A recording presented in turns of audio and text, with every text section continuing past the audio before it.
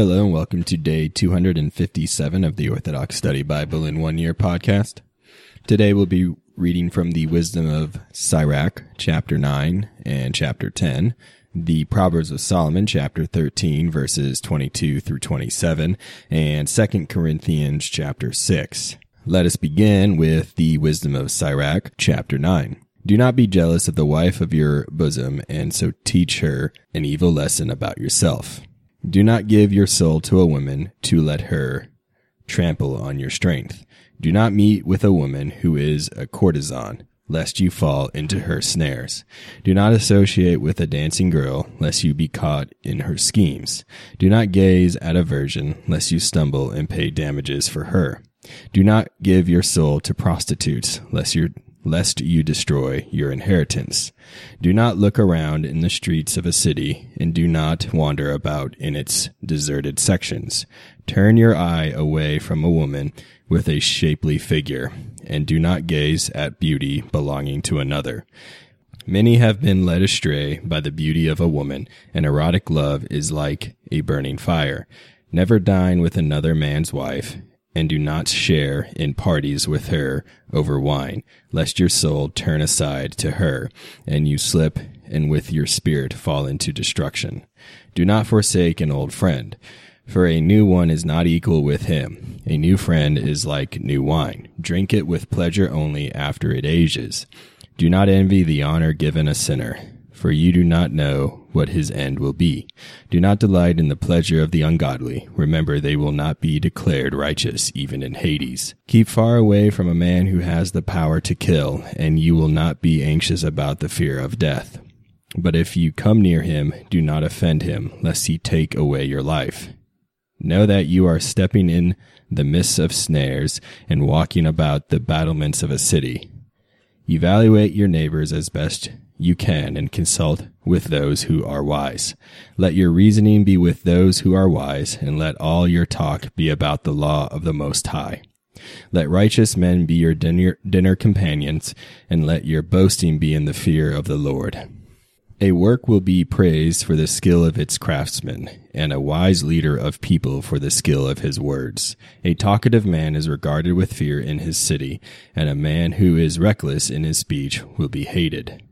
Wisdom of Sirach, chapter 10. A wise leader will educate his people, and the rule of an intelligent man will be well ordered. As goes the leader of a people, so also are his officials, and all the inhabitants of a city will reflect its ruler. An undisciplined king will ruin his people, but a city will be made habitable through the wisdom of its rulers.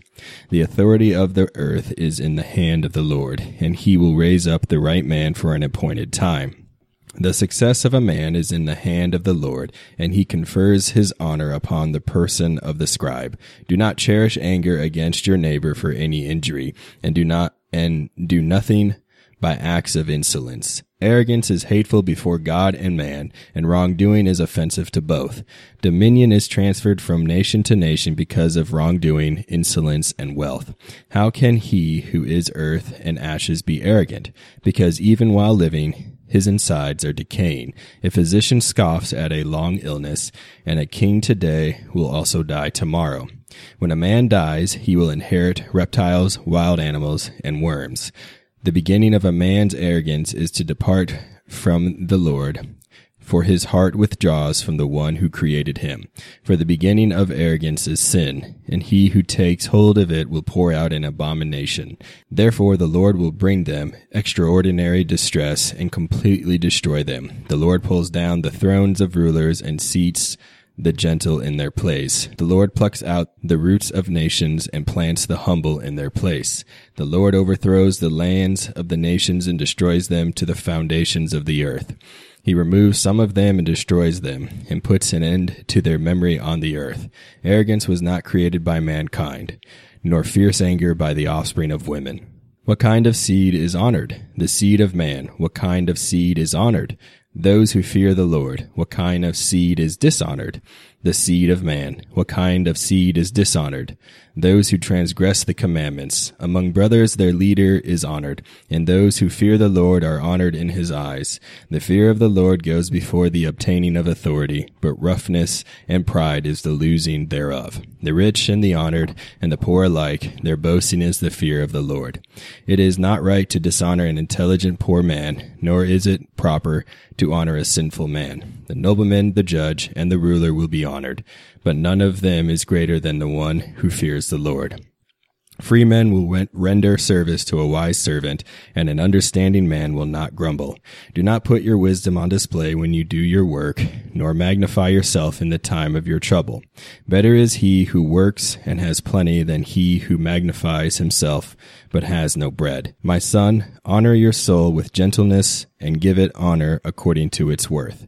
Who will declare righteous the man who sins against his soul, and who will honor the man who dishonors his life? A poor man is honored for his knowledge, while a rich man is honored for his wealth.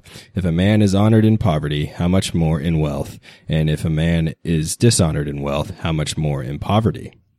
Proverbs of Solomon, chapter 13, verse 22. He who walks with the wise shall be wise, but he who walks with those without discernment will be known. Evil things shall pursue sinners, but good things will overtake the righteous. A good man will inherit sons of sons, but the wealth of the ungodly will be stored up for the righteous. The righteous shall live in wealth many years, but the unrighteous will be destroyed suddenly. He who spares the rod hates his son, but he who loves him instructs him with care. A righteous man eats and satisfies his soul, but the souls of the ungodly are in want.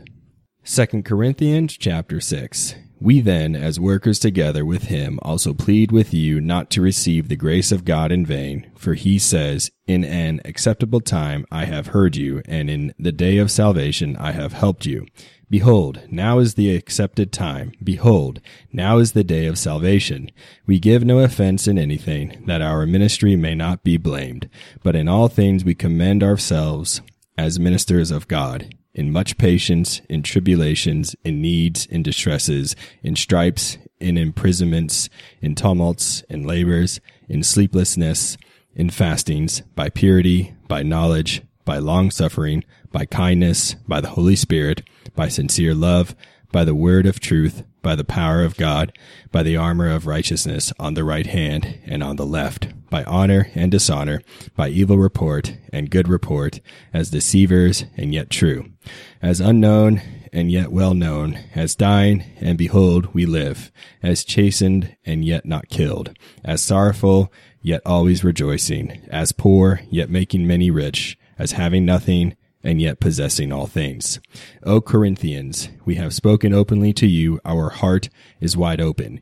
You are not restricted by us, but you are restricted by your own affections. Now in return for the same, I speak as to children, you also be open.